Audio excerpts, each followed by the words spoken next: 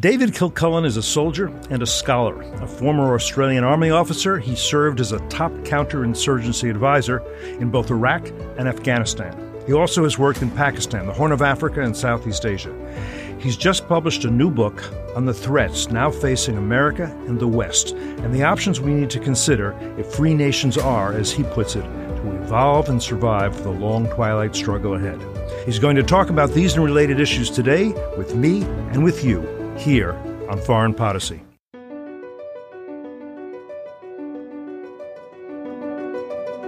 Either the U.S. enforces some rules in the world, or there are no rules. Every U.S. president has tried to diminish tension with Russia, has reached out to the Russians. Most of those have failed, especially when Vladimir Putin became the leader. They're still killing guys who joined the jihad in 1979 or 1980 or 1981. Still in the game. We are seeing a ramp up in North Korean cyber capabilities over the last decade. Iran is basically putting forth these claims of nuclear innocence, that they are doing nothing wrong, that there are no violations, and that's just factually not correct. I am fearful for what happens to Turkey now. If you thought that it was dangerous that a coup might have toppled this democracy, think about what this very autocratic man might do. David Kilcullen, you call your new book The Dragons and the Snakes, so just start by telling us who these creatures are. Yeah, well, I actually can't claim, authorship of that metaphor. That was Jim Woolsey, who was President Clinton's first CIA director. And when he was doing his confirmation hearing in February of 1993, he was asked about the threat after the end of the Cold War. And he said, "We've slain a large dragon," talking about the Soviet Union, "but now we find ourselves in a jungle filled with a bewildering variety of poisonous snakes. And in many ways, the dragon was easier to keep track of." Right. And what I argue in the book is that for almost exactly a 10-year period from when Woolsey gave his testimony in February of 93 until we invaded Iraq in March of 2003, we lived in what I call a Woolseyan security environment, right, where we worried about the snakes. We worried about weak states, failing states, non-state actors like terrorists and so on. And that was our primary focus. And then after 2003, we narrowed that focus to just one snake, right? International Islamic extremist terrorism. And my argument in the book is that we were kind of the apex predator in a combat ecosystem, and everybody else, after we kind of showed them how not to fight the United States in 1991, began to evolve and adapt. And under normal circumstances, we would have reacted to that.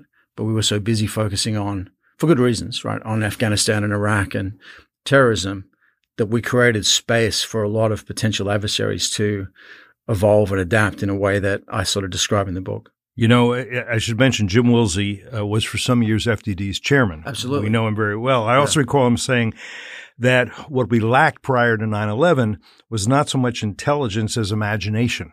He's in retrospect, how could we fail to imagine terrorists hijacking passenger jets and turning them into missiles? How could we not imagine terrorists trained as pilots sacrificing their lives, or as they would call it, becoming martyrs, in order to damage America? That we should have understood that, but we didn't have a clear idea of the ideologies and groups that were out there. Yeah, and in fact, I'd encourage people, if they have a chance, to go and see Woolsey's testimony, which is available online on the Senate website, and it's extraordinarily prescient, right? I mean, it's hard to remember reading it that he's talking in only, 15 months after the fall of the Soviet Union.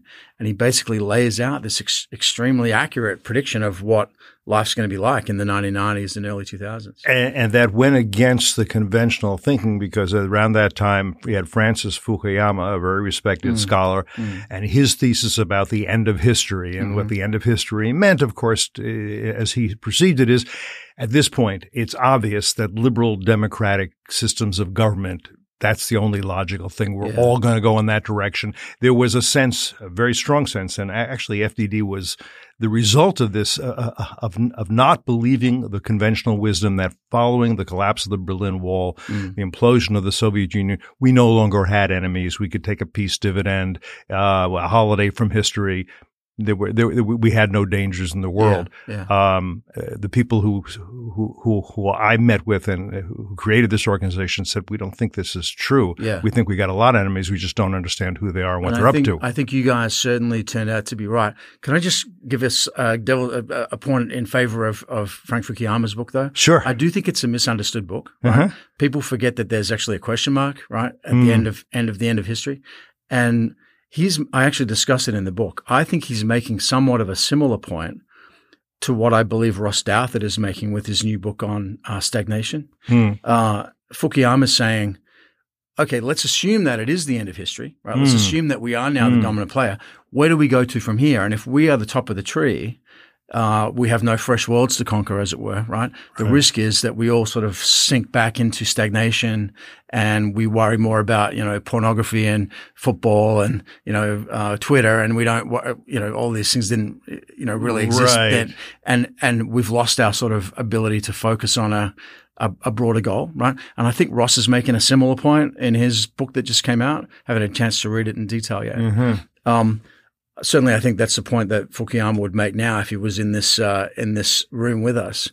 But it's certainly true that a lot of people took the book in a different way, right? And said, "Look, clearly we've arrived. We're the dominant player."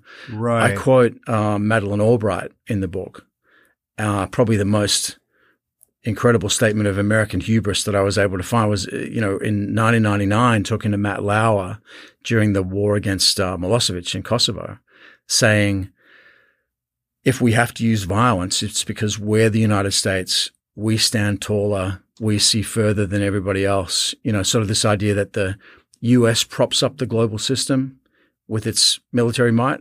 And I guess one of the points I'm making in the book is the last 20 years of conflict suggests that model, if it ever did work, isn't really working anymore. Yeah. I want to come back to this because if the U.S. isn't the one who takes that responsibility, the question is, who does? But before that, I don't want to get too far ahead. Let's go to the subtitle of your book, which is How the Rest Learned to Fight the West. And this is an allusion, I think, I'm pretty sure, to the theory promulgated by Fareed Zakaria, TV and print commentator, starting around 2008. And he argued that what we were witnessing was the rise of the West, meaning other countries around the world, and that we were seeing not so much anti-Americanism as post-Americanism, and that this was a good thing. He told his audience and his readers that if the world that's being created has more power centers, nearly all are invested in order, stability, and progress. He added, this is one of the most thrilling stories in history. He sure got that wrong, didn't he? Well, I actually quote Fareed in the final chapter of the book, and I contrast him with Jonah Goldberg, right, who has a great book, The Suicide of the West, right? And, Fareed's point of view, I always thought sounded pretty optimistic even back in 2008. And he makes the point that it's not really about the decline of the West. It's about the rise of the rest, right? Maybe it's about the rise of the rest and also the decline of the West. And Jonah, in the beginning of his book, says, he actually quotes, I think it's Arnold Toynbee about, he quotes, Charles Krauthammer and says, decline is a choice, right? Whereas Fareed's coming from a different, what we call social cycle theory, foundational view, which is that all civilizations eventually decline.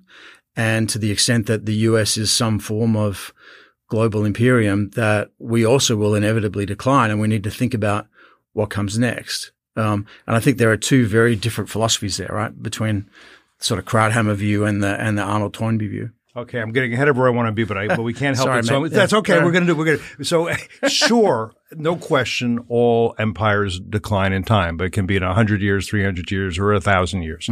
And the overly optimistic part is that the rise of the rest, we're going to see all these countries, governments, nations dedicated to stability and taking on these very productive and good roles. And we're not seeing that. Not China, not Russia, certainly not the Islamic Republic of Iran. In fact, I think you'd be hard pressed around the world to say which countries are rising, exerting power, and doing it towards good ends. And meanwhile, I would argue, you can disagree with me a lot, our European friends, for the most part, are saying this is not our job. We do diplomacy. Yeah. We don't do a lot of kinetics. There are some exceptions. Australia is an exception. The Brits, the French, to some exception. The Germans, they don't want to write a check and they don't want to send a tank into battle or even have one ready for battle. So we're not seeing the rise of the rest that should be thrilling, as Fareed Zakaria would say. We're seeing the rise of a lot of forces that are destabilizing, chaotic, brutal, oppressive. I just think that's clear. Well, I think I don't make a choice between the sort of 2 points of view in the book, but what I suggest is that let's assume for a minute that Fareed is correct, right? Let's assume that President Obama's idea was correct, right? That we will eventually decline and we should manage that decline. That if we try to avoid it, we're just going to hasten it potentially. And I guess the best thing you could say about the President Obama view was that he was going for a soft landing, right? Well, that, as I make the point in the book, that only works if there's a successor power that has two key characteristics. One, it's strong enough to actually take over. And two, it's friendly enough that we wouldn't be seriously suffering under those circumstances. And I survey the landscape and I come to the same point that you've just made, which is there isn't one, right? I mean, it's not China, right? Nope. The Russians don't want to, and they couldn't anyway, right? They have an economy the size of Greece. If you were to remove the nuclear weapons, you're looking at a medium-sized European power. Already the EU spends more than them on defense collectively, right? So they don't want to do it anyway, and they're not going to do it. The EU is too disunified, as you made the point, they don't think in that way, to do that. And China, I actually don't think is strong enough, and I also don't think is friendly enough. So I actually say we've got three options, right? We can, manage decline. Yep. And I sort of rule that out because whether you want to or not, it's probably hard to see how that would work. I talk about doubling down, and I say, look, unfortunately, if everybody else has now adapted to the point where their model invalidates ours, doing more of what we're already doing is probably not going to work. We need to think of different stuff. As just one datum point, the Chinese have invented an entire new category of missile systems, anti-shipping ballistic missiles, that can knock out an aircraft carrier up to 2,500 miles away on the move at sea. So if that's the case, buying more aircraft carriers isn't going to help, right? We have to think of new stuff. So then I take, again, drawing on something you just said, I take the idea of a sort of Byzantine approach. We think of the Byzantines as different from the Romans. Byzantines always thought of themselves as Romans. Right. The Eastern Roman Empire. Yeah, exactly. And Rome itself collapsed in the 4th century, but Byzantium survived for another 1,100 years, right, until the 29th of May, 1453, when the Ottomans captured Constantinople. The Ottoman Empire and Caliphate. Let's just point that out. Absolutely, indeed. And so which is a great example of an imperial transition that didn't go so well for the people who got, transitioned out, right? So, but that 1,100 years to me is interesting. And I asked the question in the book, how did they get another millennium plus? And it was things like selectively learning from their adversaries, adopting a really strong focus on domestic cohesion and stability, focusing on efficient civil administration as well as military activity, and then this kind of light footprint, agile way of not trying to occupy lots of places and hold them like the ancient Romans had, but to be much more flexible in the way they dealt with a wider variety of adversaries. I actually don't come down on which, method to adopt in the book. You sort of recommend the Byzantine approach rather than the doubling down or embracing the suck is the other term. Embracing the suck. Use a military slang. Right. I mean, doubling down would mean let's take on all our enemies and destroy them all. And and do more, spend more, do more in what we're doing. Right, now. and that may be a bridge too far. And embracing the suck is essentially saying, oh well, if the empire's going to die, let's celebrate that somehow and pretend that everybody else out there is going to do a good job. I mean, part of this is just historically, in the 1920s, the British Empire was the greatest empire in the world, maybe the greatest empire the world ever seen. Who knew? Who knows?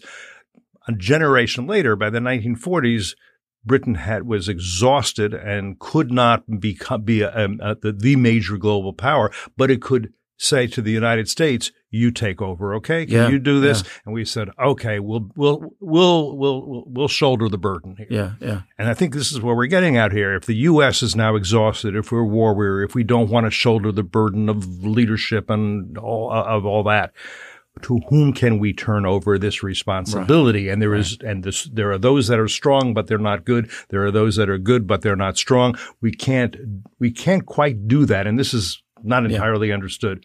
Now, if you embrace the Byzantine strategy, as you say, talk a little bit about what that means. For example, what we're doing, well, two things. Is it in a sense a sort of Cold War 2.0 that we're talking about fighting? In other words, what was the Cold War? It was a way of saying, okay, we fought World War II to prevent totalitarians, German Nazis, Japanese imperialists from dominating the globe. At the end of that war, we had the problem that other totalitarians, Soviet communists, they wanted to dominate the globe. What were our choices? We could go into another hot war, but we were pretty tired after World War II. We could let them prevail wherever they wanted, or we could say, let's have a Cold War, let's use proxies, let's contain them, let's see if in a few generations maybe they collapse, which in fact they did. That was, are we looking at it, is what you're saying the Byzantine solution in essentially Cold War 2.0? Well, I'm opposed to the, well, let me make one philosophical point. I don't recommend a solution. And the reason that I don't do that is I'm a professional soldier, right? And I don't think it's the role of the military to tell the American people and American elected officials what the future should be. In fact, I think one of the problems in the way we think about this is we look for military technocratic solutions when actually what we need is a societal conversation about resiliency and about, right. Right. And it's not, I don't think military officers should be sort of dictating the answer, right?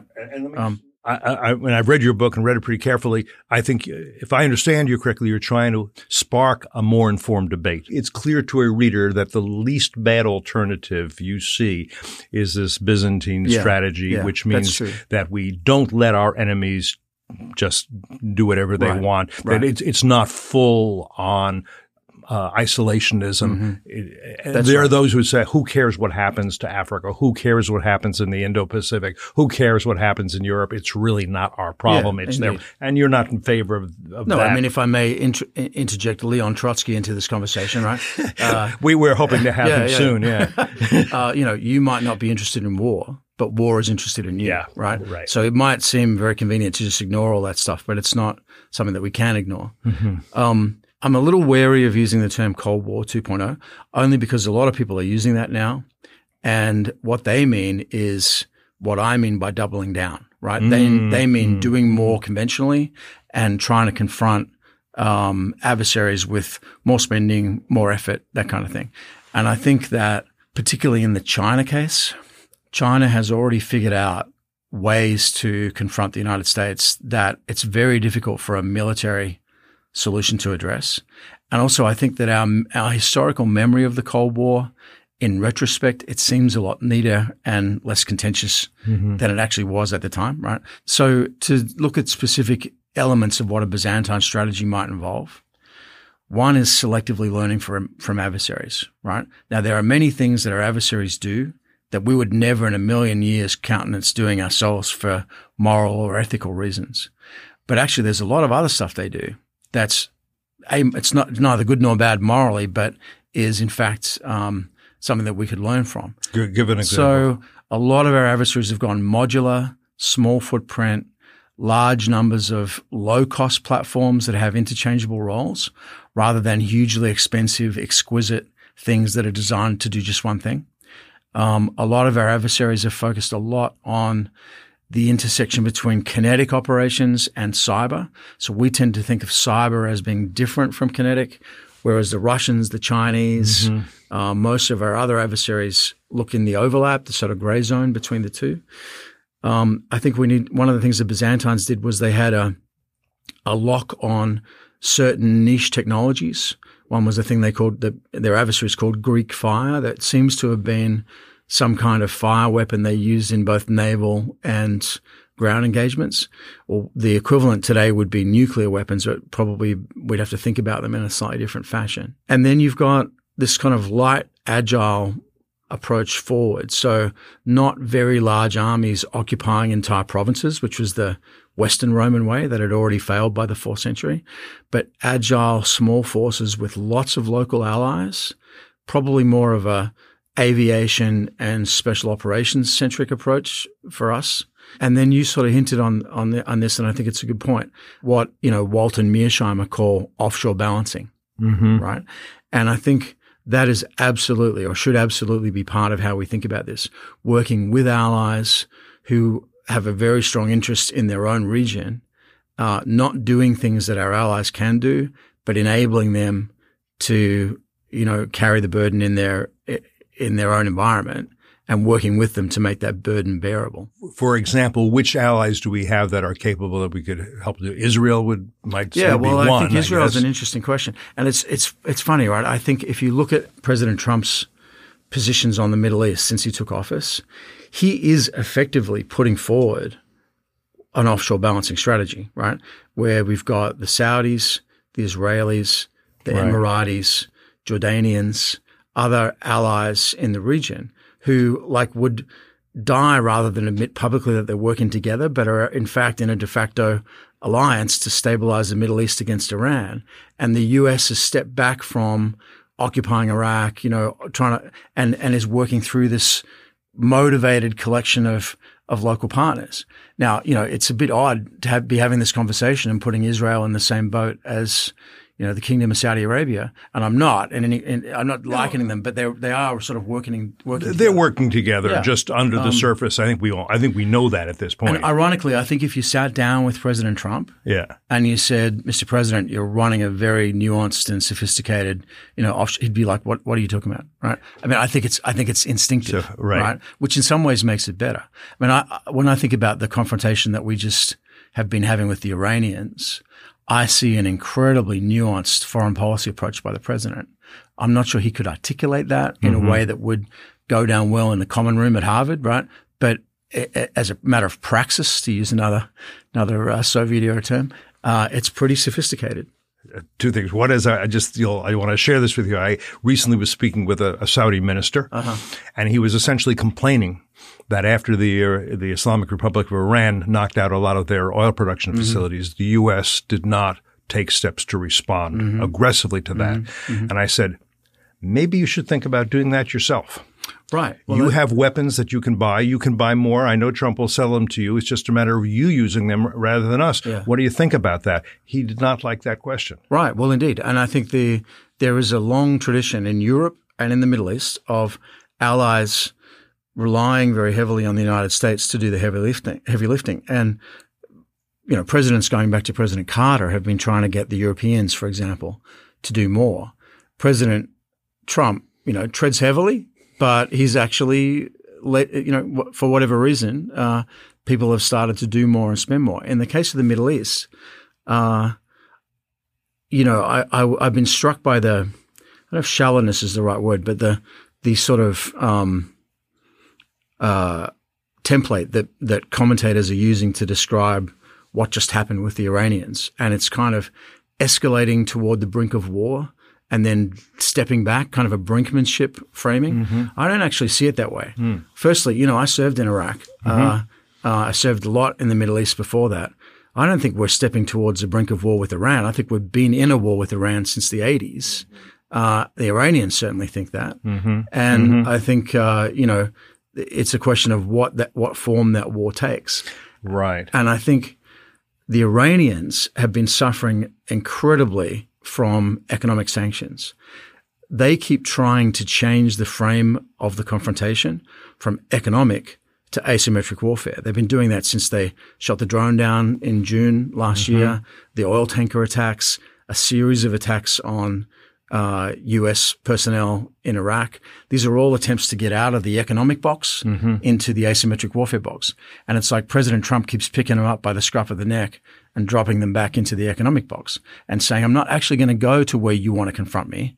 I'm going to confront you where I'm strong in economics rather than where you guys think you're strong in asymmetric warfare. And I think interpreting it through the lens of Trump hatred in terms of the US media, but even strategists interpreting it through the lens of vertical escalation and de-escalation is misinterpreting it. This is a question about what the terms of an existing conflict are going to be. Are they going to primarily be economic or primarily be asymmetric warfare? And would you agree that the killing of Qasem Soleimani, who was the head of the Quds Force, the expeditionary force, the point of the spear of the Islamic Revolutionary Guard Corps in Iraq, this was a way, among other things, of saying to Iran's rulers, we have a lot of military strength. You may think we won't use it against you because we haven't in the past. Yeah. Maybe when we should have, like when you were killing hundreds of our people during the Iraq War using IEDs. Don't be so sure with me that I won't use the strength I have against you. This is a demonstration, to use the phrase in your book, demonstration effect. I think it applies that's here. Right. Yeah, it does. Well, I think, of course, academic publishing schedules being what they are. I finished writing the book, about a year ago. So none of this is in the book. But, look, I think there are so many interesting things in the Qasem Soleimani hit. On the one hand, it's this issue of, as you just raised, don't confuse restraint with weakness, right? Which I think is a strong message that the Iranians, I suspect, have now gotten. I think people have been a little bit overly optimistic about the Iranian response. I don't think we've actually seen the Iranian response yet. And when it comes, I think it's going to be asymmetric, and it probably won't be in the Middle East. It'll be in Latin America or Europe or even in the United States. It won't necessarily be some kind of direct confrontation.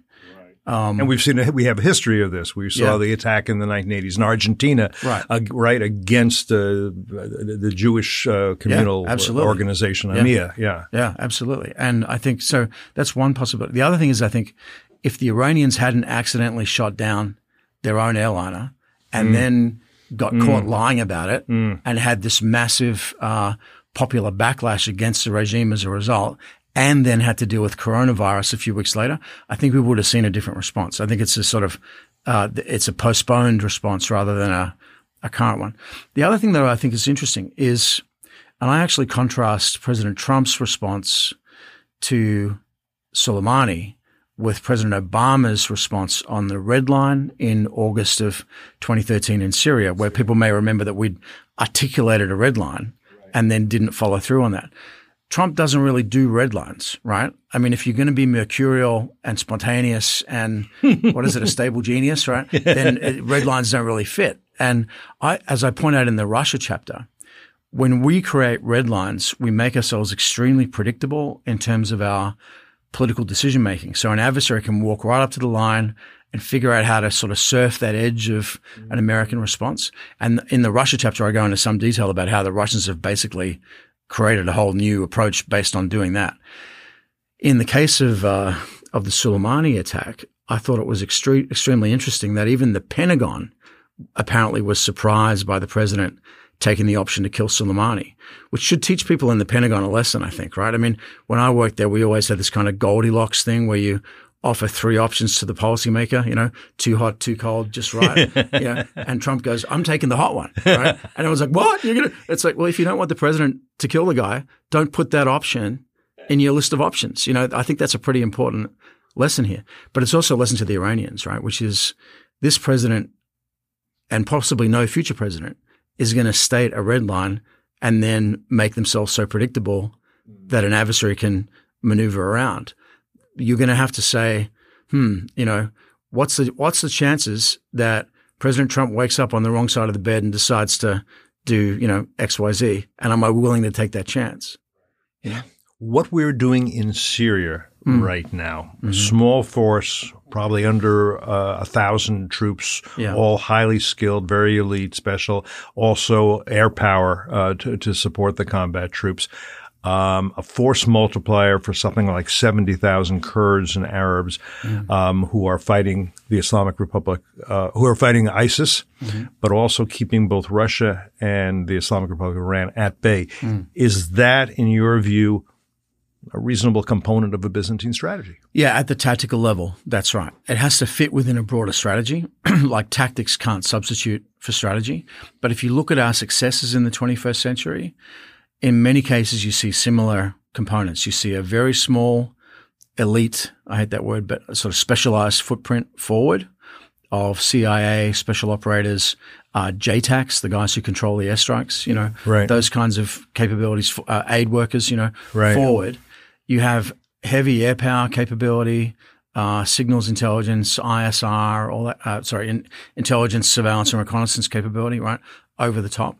But then really importantly, you've got a really capable and motivated local partner. Mm-hmm. So the example I use in the book is, we put the first CIA team into Afghanistan about 3.5 weeks after 9/11.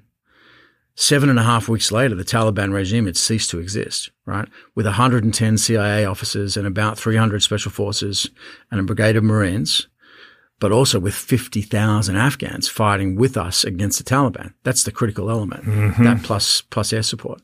And there's a couple of implications of that. One is you can't betray your local ally and think that that's going to continue to be a viable model, right? So, we did it in Syria for reasons that we can unpack. But I think part of it is recognizing that it's not just our special forces and B-52s. It's the local partner that's critical here. And we've got to think about that. But this also gets back to what you were saying. I think that President Trump is at best ambivalent about what's going on in Syria rather than seeing it as, in a way, the Goldilocks solution of neither 100,000 troops nor bugging out and letting the enemy take over.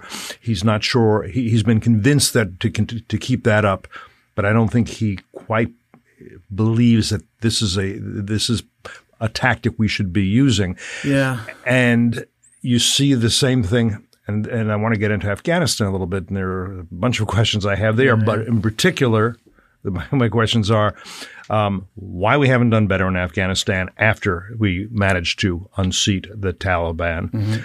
Whether we should be looking at it the way people do now as, we're 18, 19 years into our longest war.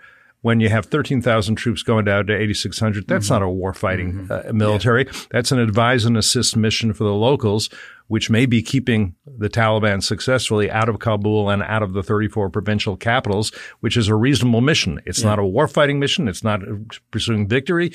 And it may be doing exactly what you say, having a footprint there. And that gets to the question I don't think the president I think the president would like to bring everybody out of Afghanistan. I'm not sure he's going to do it in an election year for various reasons, but we're on track theoretically to do that in 2021.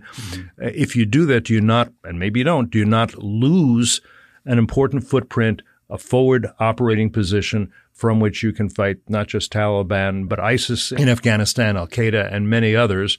Or can you do it offshore? You don't need to have even a small number of elite troops in a place like Afghanistan. So I've opened up a lot of doors for you. No, that's right. Let me I think there's two themes here. One is Afghanistan. The other one's the president. Let me deal with the president first.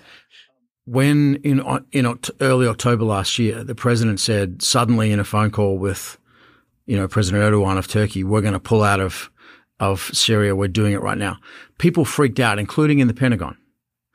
And I would just, again, not that I want to critique the Pentagon, there's a lot of good friends of mine, but it's astounding to me that people were caught by surprise by that. I mean, Brett McGurk. He had said it a year earlier, if you remember. Brett McGurk, who was the special envoy for the Counter-ISIL Coalition, had quit in December, 10 months earlier. As had James Mattis, Secretary of Defense. Right, over that very issue. Over the very issue. I don't know how you can then go, when the president comes back to you 10 months later and goes, hey, what are you still doing there? Didn't I tell you guys to leave 10 months ago? And you go, what, shit, you really mean that? You really want us to leave? Well, maybe think about that. And if they'd have started thinking about it a little earlier and said, let's use some of the leverage we have now to set the Kurds up to gain some concessions from Assad, to think about how the Turks respond here, then that could have been a much less messy exit, right? And I think that's not the fault necessarily of the president. It's certainly not the fault of people on the ground. It is about translating the intent from the political level into tactical action. And, one of the themes in the book is that we are really, really good at achieving battlefield outcomes. We suck at translating battlefield outcomes into political outcomes, right? That's the area where we really struggle. And I think Afghanistan fits into that theme, right? I mean, in 2001, we achieved a stunning victory, stunning to us no less than to the Taliban and everybody else. And then we sort of step back, right? And Americans have a tendency to accept the blame for stuff that isn't actually their fault. So let me just remind you, as someone who was in the Australian military at the time, that it wasn't the US that decided to do all this extremely ambitious Eurocentric nation building in Afghanistan. That was the Bonn Conference, which was UN-led. The only US representative there was Jim Dobbins, who didn't even have a speaking role, right? This is all a decision made by people in Europe on the assumption that the US would just foot the bill militarily for this extraordinarily ambitious nation-building agenda, which we then got stuck with when it all started to go really bad in 2005, really. About May 2005 is when Afghanistan started to go super bad. Of course, by that point, we were so soaked up in Iraq that we didn't have the resources to respond, and that's on us. I mean, that's a US mistake. But in the time since then, we've adopted a series of strategies to try to deal with that. I think the strategy that President Obama adopted, which was the kind of the surge, right? Could have worked. I think it suffered from two critical errors. One, we told the Taliban at the beginning of the surge exactly how long it was going to last. Yeah, right. So I was in Kabul on the 2nd of December 2009 when President Obama gave his West Point speech and both announced the surge and talked about the date to withdraw. And at that time, it was July 2011 was the date that was being talked about as the withdrawal date. And I happened to be having dinner with two pro-Taliban leaders from Kandahar. I was working for General McChrystal at the time, and part of my job was to, talk to people that might have been pro-Taliban. And these guys were laughing at us. They said, we know people like you, but they're going to say, you might like the Americans, but they're leaving in July. What are you guys doing in August? Mm-hmm. And they're like, we're going to go out in the streets tomorrow and we're going to say, we'll still be here when these guys go. And it's exactly what they did. And if you look at the Taliban strategy during the surge, they built their forces up in Pakistan. They did just enough in Afghanistan to keep themselves in the public eye. They did actually go through some internal disruption in Afghanistan during that period. The Long War Journal covered this extraordinarily well at the time when a lot of other people were being overly optimistic. But then once we pulled out in December of 2014, they came roaring back, right? I mean, 9 months after we pulled out at the end of the surge in 2014, they succeeded in capturing the capital of Kunduz province, Kunduz city, and holding it for 2 weeks, which had a dramatic morale effect on Afghans, right? One, because the cities now were suddenly less safe than they had been. The cities had been pretty safe in the war up until that point. And now the Taliban were saying, no, we can put, 1,500 guys in and take an entire provincial capital when we choose to do so. The other reason is because Kunduz was the first city to fall after the Russians left in 1989. So it sent a message to people that, history's repeating itself. What's your take on the peace deal that's theoretically, peace deal in quotes, that's underway with the Taliban right now? And I say, our guys at Long War Journal think it's just absolutely awful. I've argued that it's not good, but it may be the least bad you can expect in an election year from President Trump, because it does leave 8,600 troops in, and it's condition-based, not calendar-based, and it's not good, but he was not going to, what else was he going to do in this year? And I can think of worse options. Yeah, so I'm sort of somewhere between you and Bill and those guys, right? I mean, I think Bill Roju and Tom Joslin, Long War Journal. Read them. Great. Yeah. Everyone should read that. It's really good, objective reporting. Yeah. So I'm somewhere between you and Bill and Tom on this one. I think that it is probably politically about the best we would get, but I think on the ground, it has some serious problems. Firstly, when I was meeting with the Taliban in 2009, and again in 2011 when I met with these guys in Oslo as part of some informal talks, their negotiating position then was identical to the position that's in the agreement now, right? They said, we will not have a relationship with Al-Qaeda. We will not allow our territory to be used for an attack on any other territory. All foreigners out, and we will deal with the Afghan government, after you guys leave, right? Well, that's basically the deal that we just agreed to. 100,000 civilian deaths and, a surge later, right? So what's happened is their position hasn't shifted. Ours has shifted. I think that, and I don't want this to come across the wrong way, but I'm saying this as a professional military guy. As a practical military matter, we could keep doing what we're doing in Afghanistan forever, right? Like the coalition lost 24 people last year, which is, it's tragic, right? And it's very terrible for their families and, of course, for the individuals concerned. But that was a week in Iraq at the height of the surge, right? I mean, as a practical matter, we could actually keep doing this. I'm pretty sure U.S. European Command lost more people in traffic accidents in the last couple of years than we've lost in Afghanistan, which again is in no way to diminish the sacrifice of those people, which is incredible. But what's problematic is, and of course, if you think we spend a lot of money in Afghanistan, you obviously don't know what the U.S. government spends on, everything, right? So actually, as a practical matter, we could keep doing this forever. And the example would be Korea, right? We've had 27,500 troops in Korea for about 50 years. And we have troops in Japan and Germany and Italy. Right? And there's no prima facie reason why just having troops overseas should be unsustainable. The problem we have in Afghanistan is that it's not sustainable for the Afghan government, right? So in the time since the end of the surge, the Afghan military's lost, they don't even release their numbers anymore, but somewhere north of 45,000 killed and injured. And that's just too many for them to sustain. It's a loss rate of about 12,000 a year, 1,000 a month. And most of that happens when this annual cycle runs, where you get a spring offensive by the Taliban, they capture some terrain, the Afghan government recaptures it by the end of the year, but they lose so many people in the process that it's unsustainable. So I think if we're going to focus on making Afghanistan sustainable from a military standpoint, we really got to focus on reducing the Afghans' loss rate. And that involves aviation, building up the Afghan Air Force, intelligence support, and this is going to sound slightly counterintuitive, but making the Afghan special forces a little smaller, right? So in the book, I quote Roger Beaumont, who's a famous military psychologist sociologist, who said in the early 1970s in a book called Military Elites, that if you have an elite force that's too big, it becomes a brain drain on the rest of your force. So people that would be leaders in the ordinary units don't end up there. They end up in this elite force. And then you throw that elite force into higher risk operations. So it loses more people. So you're actually selectively weeding out the good guys, the talent, and then spending it in these sort of fire brigade type operations. I do think we've seen some of that in Afghanistan, and I would like to see, let's call them tweaks to the way we're operating with the Afghans on the ground.